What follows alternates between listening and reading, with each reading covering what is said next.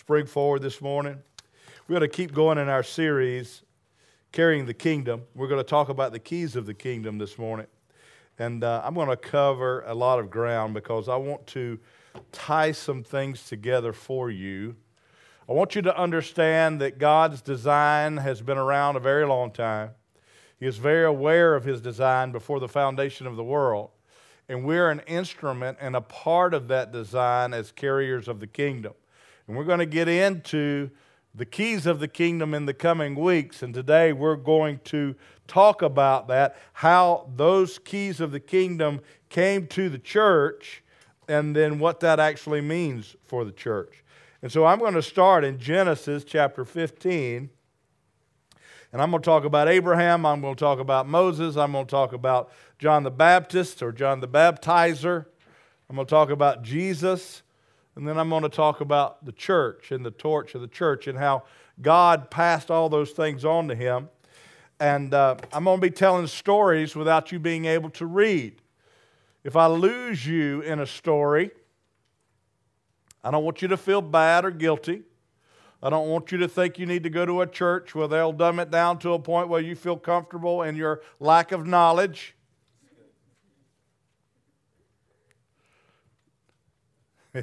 I just said that out loud. But what I want you to do is to be challenged to discover those stories. And I've got an incredible Bible out front for sale. We're going to sell it today for $30. It's called the Spirit-Filled Life Bible. I have an NIV in that, and I also have New King James. We're going to order some more. If you'd like one, we'll order you one at $30. I recommend it. I'm accused of being paid commission. I promise you I don't get it. But the explanations of the kingdom dynamics and the Greek words and the Hebrew words that are designed there will make Scripture come alive. Everything is about the Holy Spirit's work in the life of the believer. The commentaries at the bottom that explain those verses, they aren't, they give you multiple approaches at times, but they are born from a place of a Spirit-filled believer. And so you're going to love them. The cross-references aren't the same in every Bible. And the cross-references in this Bible are fantastic. So we're going to be selling those out front as well. And get you one if you don't have one, and get to knowing the Word of God. Amen? He wants you to. He wants you to know it. And so I'm just going to go through some things and talk about God's design, God's plan, and the plan for the church as carriers of the kingdom, as having authority with the keys of the kingdom. It starts back in Genesis chapter 15 when God makes a covenant with Abraham. In Genesis 15 and 17, you can see that covenant being made. Now, in that covenant, what God says to Abraham is, I'm going to make an everlasting covenant with you. It's going to be forever. Say everlasting with me. Everlasting. Now, everlasting means never ending. It's a never ending covenant. It's made with Abraham. You know, he's called the father of the faith. Abraham is. He is the father of the faith. God says to Abraham, see the numbers in the sky? See the stars in the sky? See the sand on the seashore? That is going to be the numbers of your seed. Now, when he's talking about seed, he's talking about those who would believe in Yeshua or Jehovah. Those that would come to faith and be in relationship with God would become part of the family of God. They would be known as the seed of Abraham.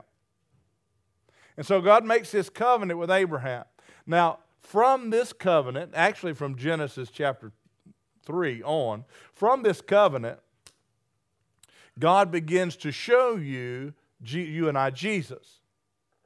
In the first place that He shows Jesus is in this covenant. He actually, which sounds kind of gross to our American way of thinking, He opens up two animals, multiple animals, lays them out, cuts them in half, lays them out side by side with a pathway in the middle. And that's how they used to make a covenant that day. Two men that were coming into covenant would walk between those two animals and make a contract. It was a contract with them. Well, what God did, He realized that you and I could bring nothing to this covenant. we had nothing to offer to bring to this covenant. There was nothing we could do that would help bring about this covenant. And so what he did was he walked through for Abraham and he walked through for God. In other words, he did all the work. Does that sound like the gospel? There's nothing you can do to earn being in relationship with Jesus. There's nothing you can do to be in relationship with the Father. You can't earn it. You can't work your way in. There's nothing you have to offer. So what God did with Abraham is he put him asleep and he did the work. What God did with you and I is he put Jesus on the cross. And he said, Jesus has done it for you. You have nothing to offer. It is a work and a look at who Jesus was and what Jesus was going to do. It was an everlasting covenant, and that covenant was made with Abraham. Do you see that? That's in Genesis chapter 15 and 17. God administers both sides. He satisfies both sides. And then he even goes a step further. In Genesis chapter 22, he tells Abraham, take your son, your only begotten son, to the top of the mountain and make him a sacrifice for sin. And so Abraham takes his son, his only begotten son, to the top of the mountain to make a sacrifice for sin. Now he's got the wood on his back for the sacrifice, and Abraham looks at Isaac, his son, and says, God will provide the sacrifice. And he gets to the top of the mountain, and guess what? There's a Lamb of God caught in the briars. He pulls Isaac down, and he places the Lamb of God on the altar and makes sacrifice. It's a picture of what's to come. But what you need to understand about this everlasting covenant with Abraham, he says to Abraham, you're going to live in peace. You're going to live in peace. But it's prophesied in Genesis chapter 15, verse 13, that there's going to be 400 years of captivity. You're going to die in peace, but the people, your seed, 400 years. God is silent for 400 years. His people go into captivity, right? Are the promises to Abraham still good? Yeah. He made an everlasting covenant with Abraham, did he not? The promises are still good. The people are in captivity for 400 years. That happened. Why is that important to me and you? Because God has a plan for your life. He knows everything about you. He knows everything about your history. He knows every day you're going to live on this earth. He knows His plans for you, and they are plans to prosper you and not to harm you.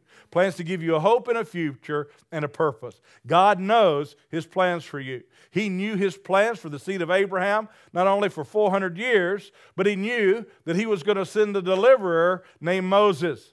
Moses was going to be the deliverer. He was going to come, and he was going to set the captives free. What's that sound like?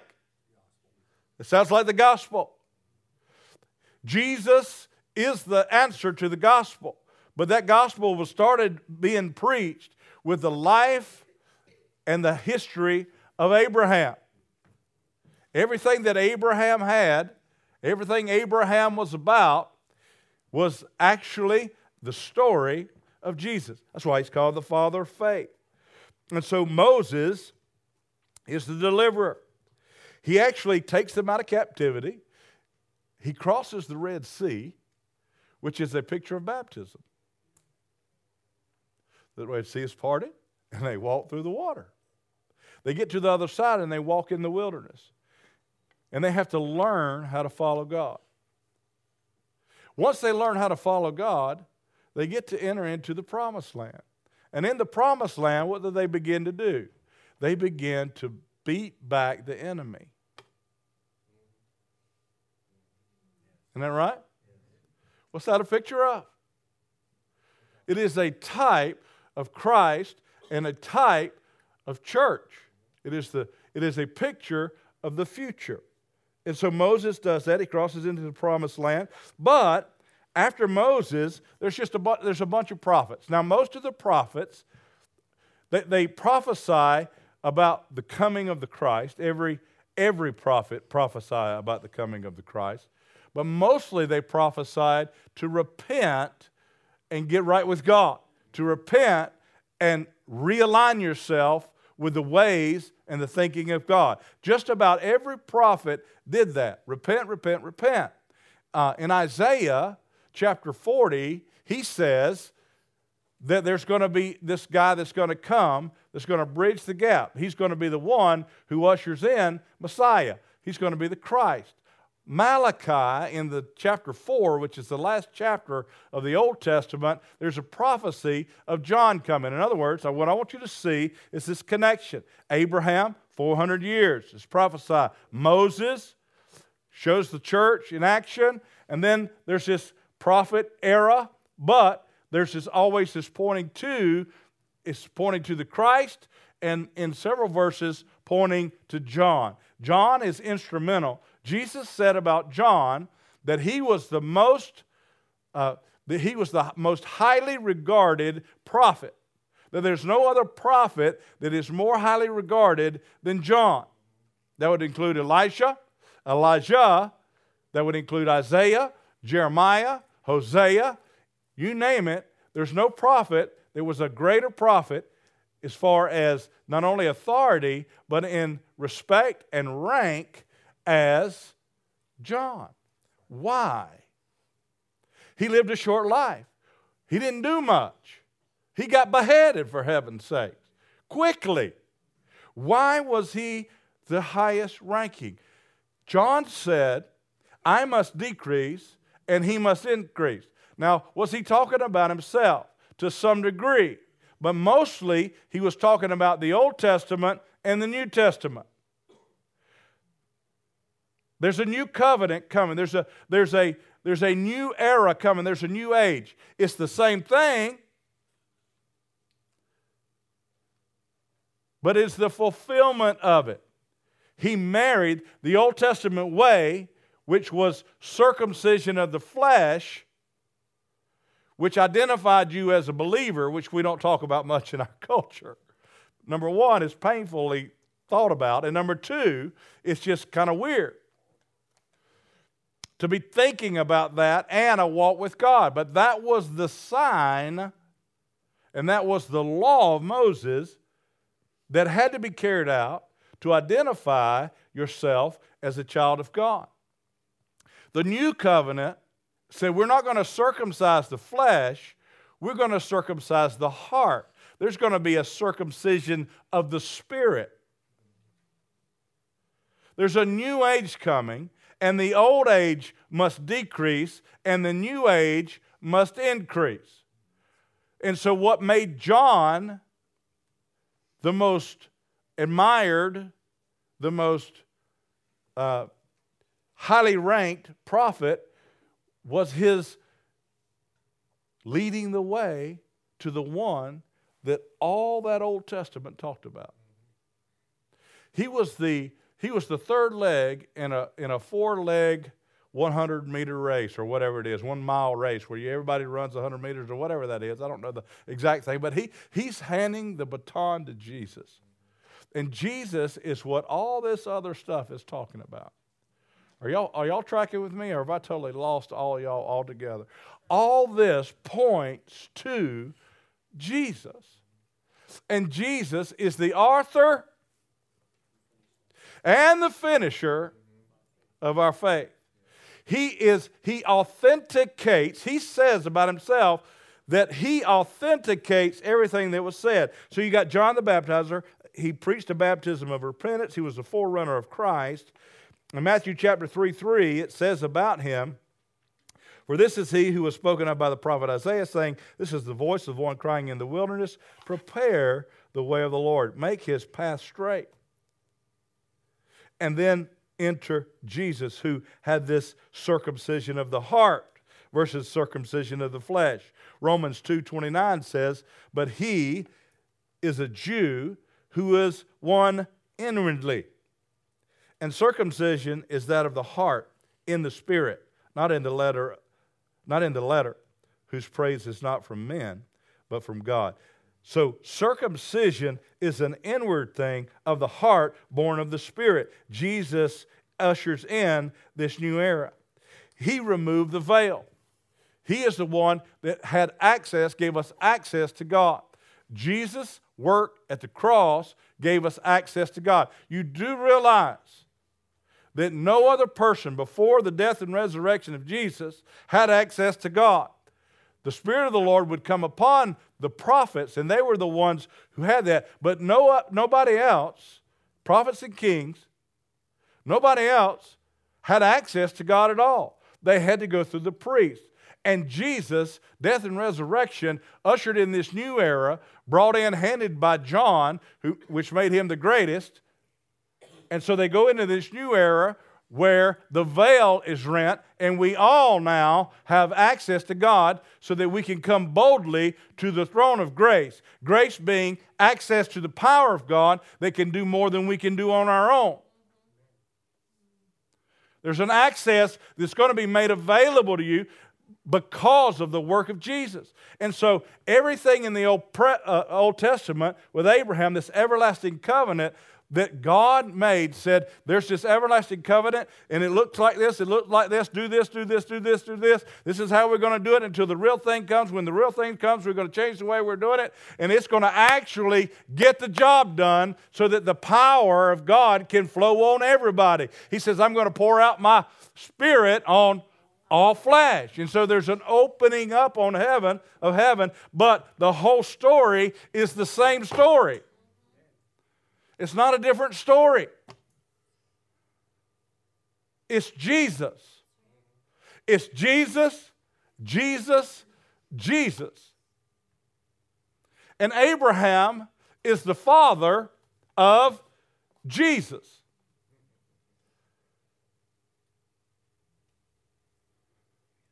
Amen? So he removed the veil. He says that he fulfilled everything the Old Testament talks about. Jesus said, I accomplished it. That's why when he was on the cross, he said, you remember the words of Jesus? It is finished. He accomplished everything on the cross. It meant something else, which I'm about to get to here in just a minute, but it included everything that was written in the Old Testament. Matthew chapter 5, verse 17, from the New Living Translation says this: don't misunderstand why I have come, Jesus said. I did not come to abolish the law of Moses. I did not come to abolish the law of Moses or the writings of the prophets.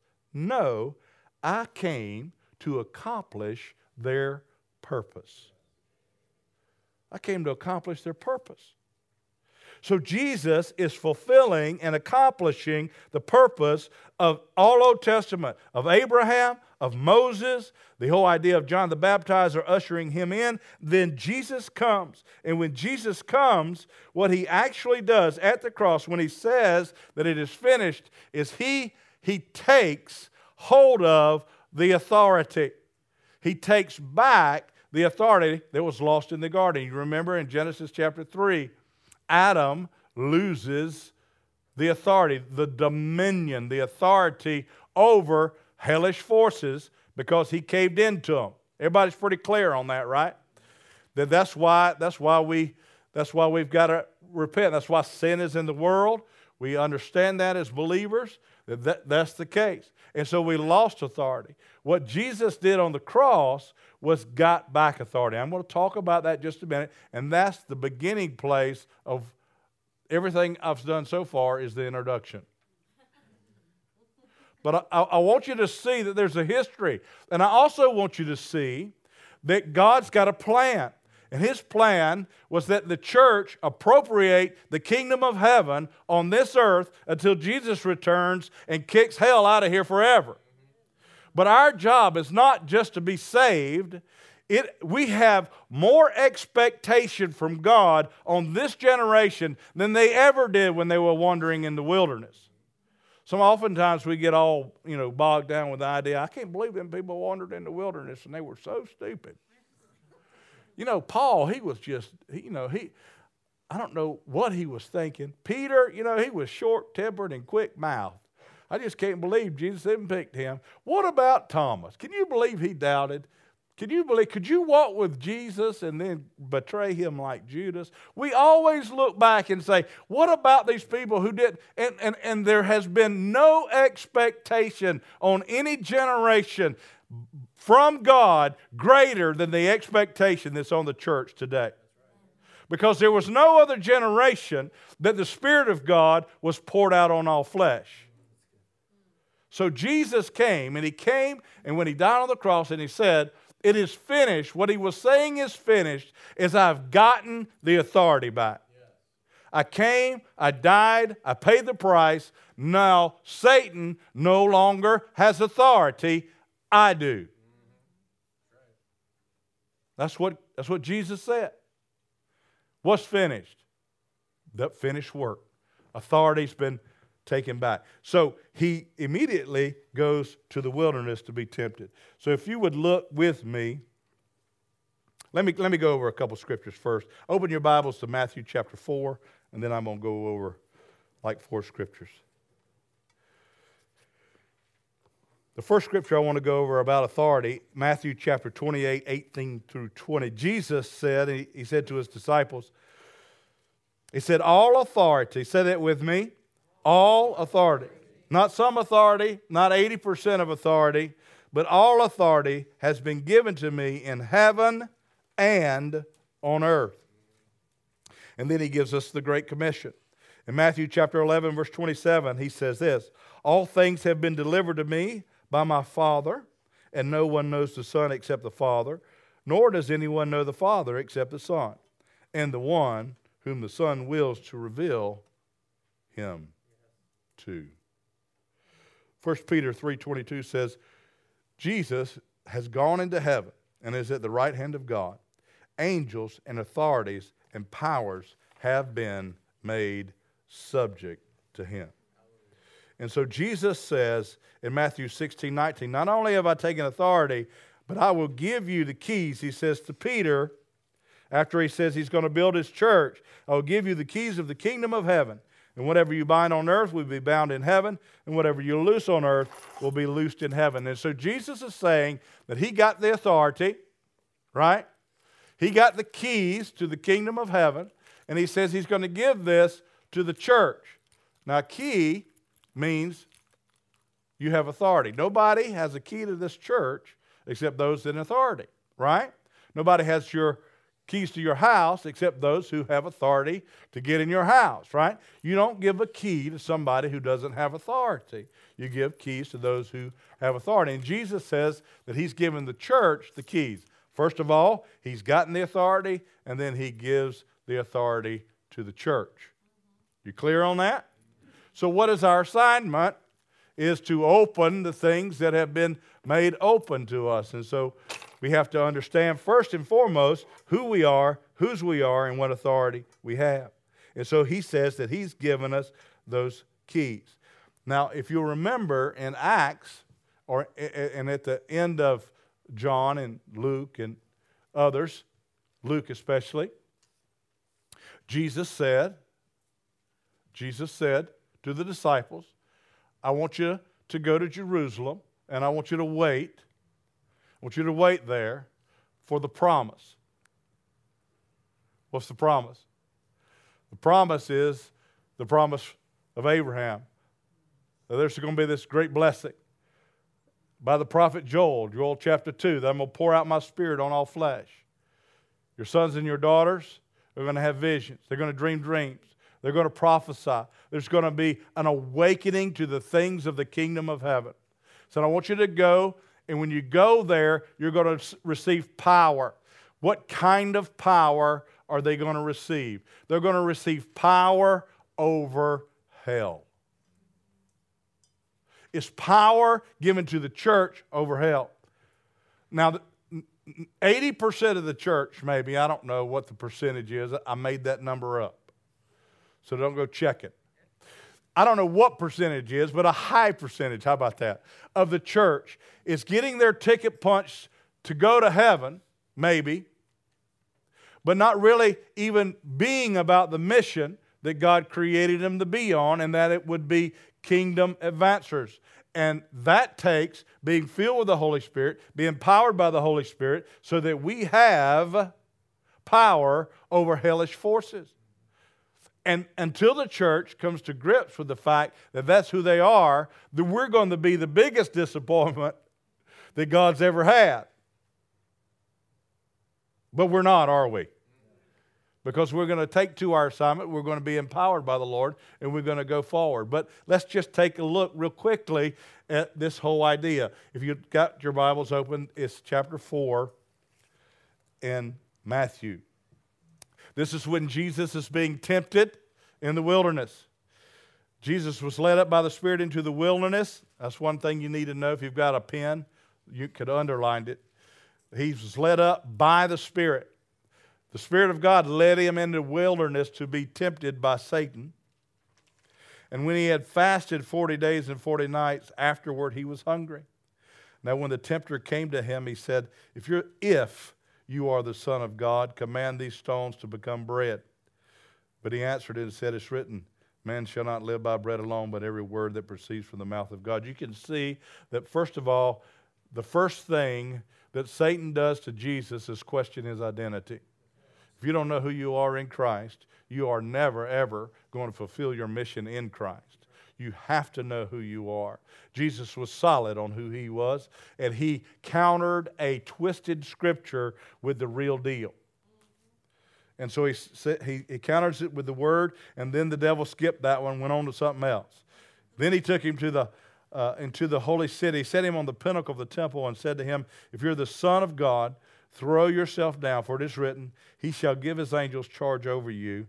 In their hands they shall bear you up, lest you dash your foot upon a stone. Satan again takes him to the highest point of the temple wall in Jerusalem. That is the southeast corner. It's very, very tall. The wall by itself would probably kill you. But then it just goes straight down a hill, right into the valley, which is a deep drop. Right there in that corner it's a cliff. He takes him there. It's interesting that the devil took Jesus to church. I just want to point that out.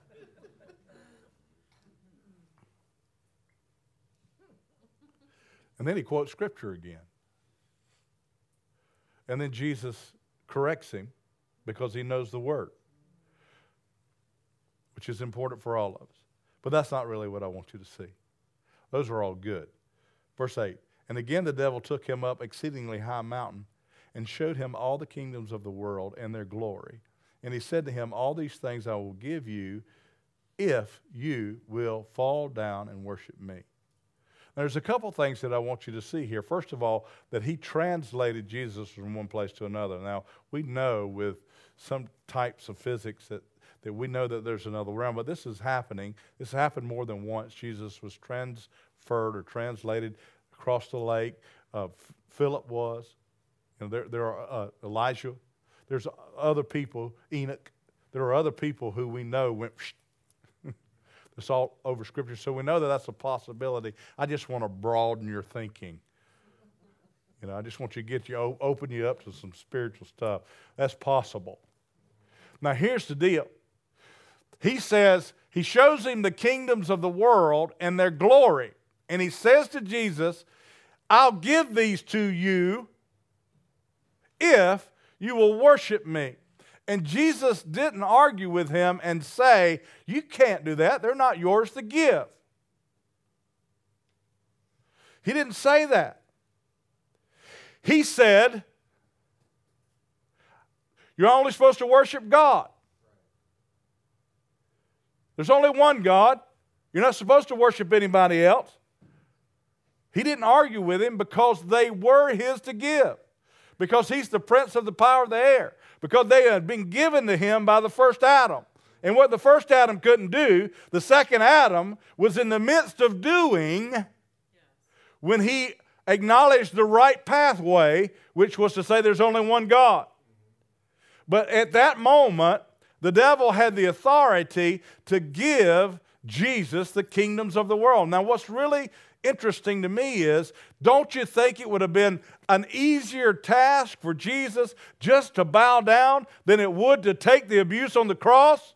He knew his destiny. He knew before the foundation of the world that he was going to be beaten to unrecognizable state, that he was going to bleed, that his intestines were going to be sticking out, that he was going to die on a cross. The most horrible death, humiliated before men, naked. All he had to do to capture the kingdoms of the world was bow. And he said, no, I will not. He was tempted to bow, and he did not. And because he did not, he took back dominion the way the Father had planned dominion to be taken back before the foundation of the world. This is not a fly-by-night plan B New Testament because the first one didn't work. This is a continued plan before the foundation of the world being carried out, everything pointing to Jesus because he is the author and the finisher of our faith. He is the beginning and the end. He is the Alpha and the Omega. He's our all in all. He's our everything. So he says, you go wait in Jerusalem until the promise comes. The promise is going to be that you're going to become part of the body of Christ. You're going to be made sons and daughters of God. It doesn't matter whether you're male, female, slave, Jew, Gentile. It matters not your ethnicity. It doesn't matter your sex. It matters not your social position. We all become part of the body of Christ through the blood of Jesus that was prophesied to Abraham in Genesis chapter 15. Carried out and fulfilled by Jesus Christ. And you, being the church and the church age, will be empowered to have dominion over hell and its forces. Jesus said about that power that it's finished. That's what I want you to hear. When he said, it is finished, what's he talking about? He's talking about, I've taken dominion back. Death, where is your...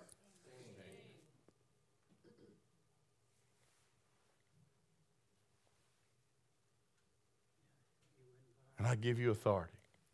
It's coming. So he empowers us. He baptizes us with the Holy Spirit so that we can be empowered to push hell back. And we're going to be pushing hell back in an incredible way if we're walking in the power of who we are as believers. If Satan hadn't convinced you, are you really a son of God? Are you really a daughter of God? Do you really have the power? Do you really have authority? If he's convinced you that you don't have any, that somehow that you've got to qualify for it, you can't qualify for the power. Y'all really need to hear me. I don't know if y'all are hearing me or not. But there's no qualification. There's no work that you can do to be empowered by God. There's nothing. It is grace and grace alone. It is through faith in what he did. Jesus Christ carried out both parts of the covenant. Your works do nothing for you. Surrender does. Unless a seed falls to the ground and dies, it remains alone. But if it falls to the ground and dies, it produces much fruit. Jesus knew that that was him. He knew that if he would fall to the ground and die and raise again, that he would produce much fruit. But he also knew that was you. He knew that that was the way to salvation, that you die and you're raised to newness of life. You're no longer circumcised in the flesh. You're circumcised in the spirit.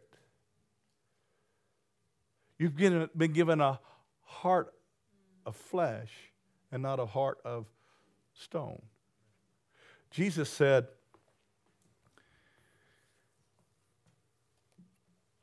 I want to empower you. And so then he gets in Luke chapter 10, verse 17 and 20. He empowers the 12. He sends them out. They go do their deal. But this is the one I like the best. This is one of my favorite. And the reason one of my favorite is I want it to get past me. You see, what happens is when we think about Jesus sending out the 12, we think, well, this is his 12 disciples. You know, they were real close to him. They hunkered down with him. You know, they slept with him. They were the disciples. You know, they were the apostles.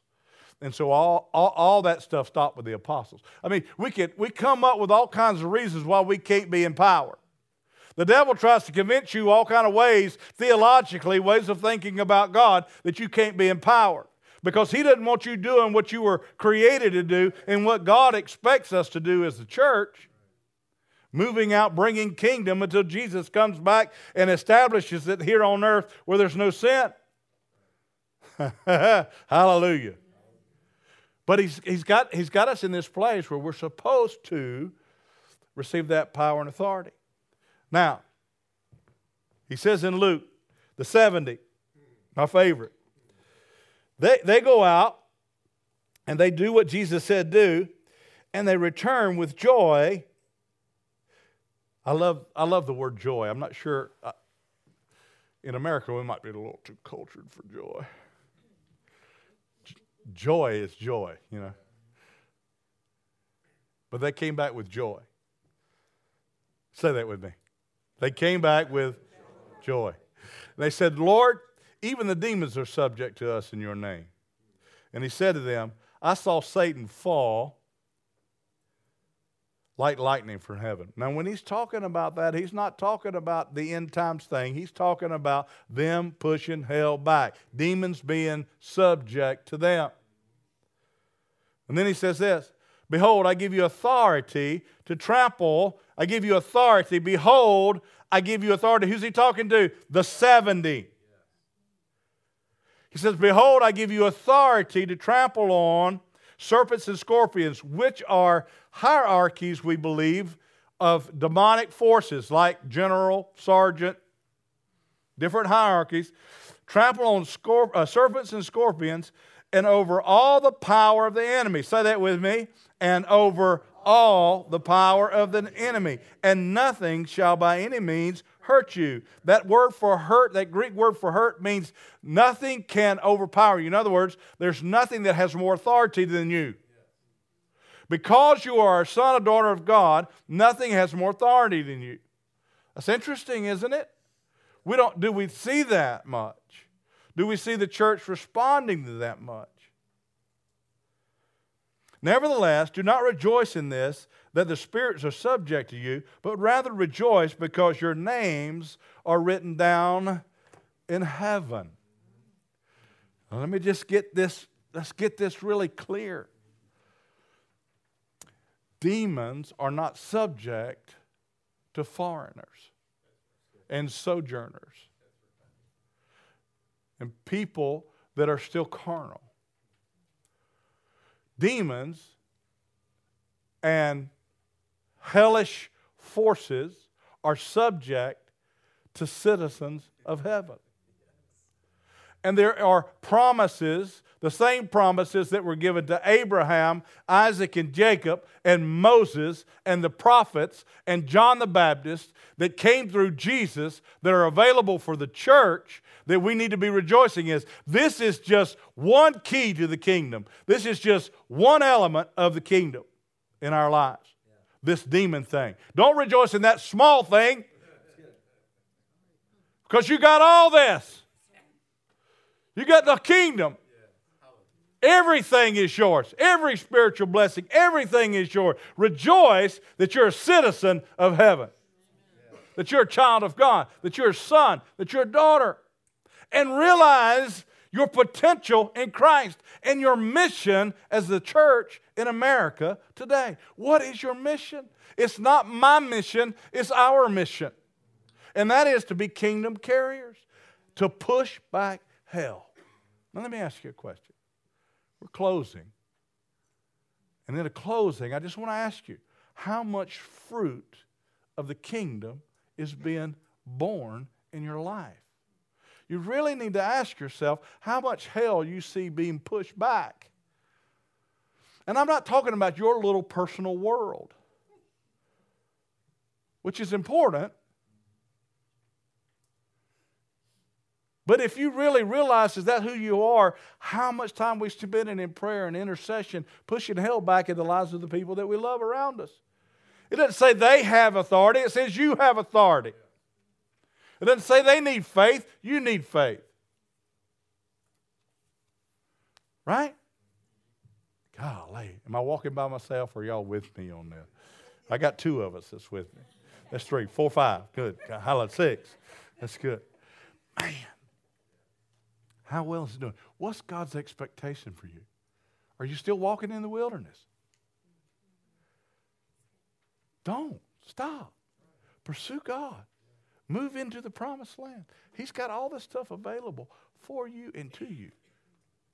He didn't want you to be operating in the flesh. He wants you to be born in the Spirit. He doesn't want you to be a citizen of this earth. He wants to be a citizen of the kingdom. You're a kingdom carrier. Your expectation is to be kicking hell out of hell, kicking hell off this earth, out of people's lives, praying it through. And I know we Facebook prayer.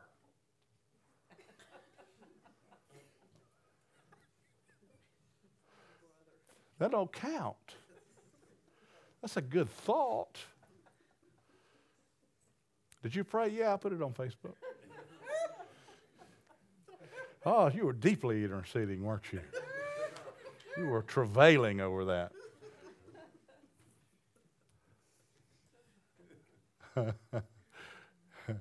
It's funny, isn't it? But then again, sometimes I go, Alex, come on, man.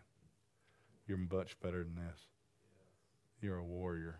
God wants you to be engaged, man. Get engaged, Alex. Come on, Alex. What's your expectations, man? You don't qualify for anything, Alex. I don't need to qualify. My righteousness is as filthy rags. Jesus Christ did it all for me. He made a way for me. He's going to empower it. He's going to give me the grace, and His grace is sufficient for me to do everything He called me to do. Amen? What's my expectation of pushing hell back? What's your expectation? I hope it gets big. I hope I just busted your bubble about your expectation of pushing hell back. I hope I'm do that. Pow. Do that with me, just for me. Pow. I got one in the boom. Why don't we stand?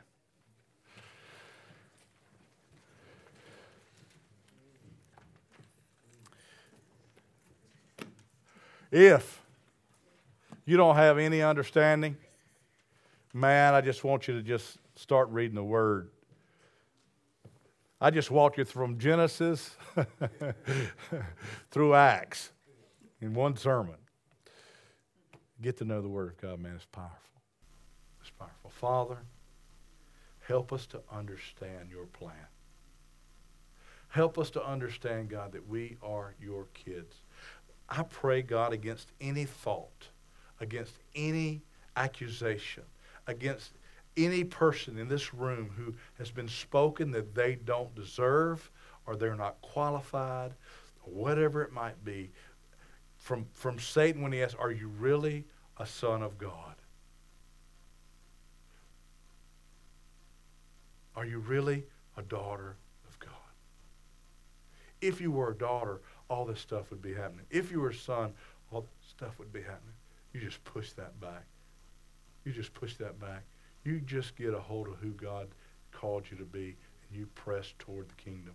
You start sowing seed of the kingdom, and you'll reap fruit of the kingdom. Father, I just pray that right now. Why don't you lay your hands on somebody near you?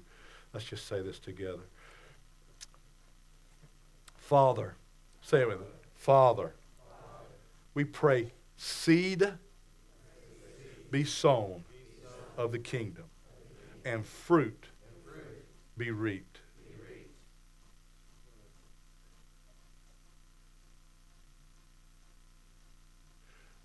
I pray for any lie that it would be exposed.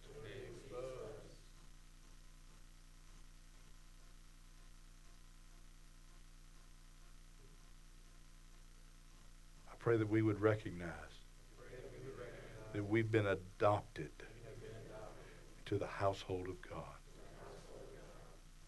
Sons, daughters, kingdom carriers, ambassadors of Christ, kings, priests, ministers to our God, the glory of the Lord.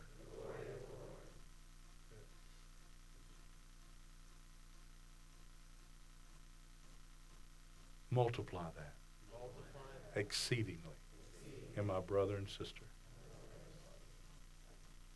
In Jesus' name. Amen. Amen.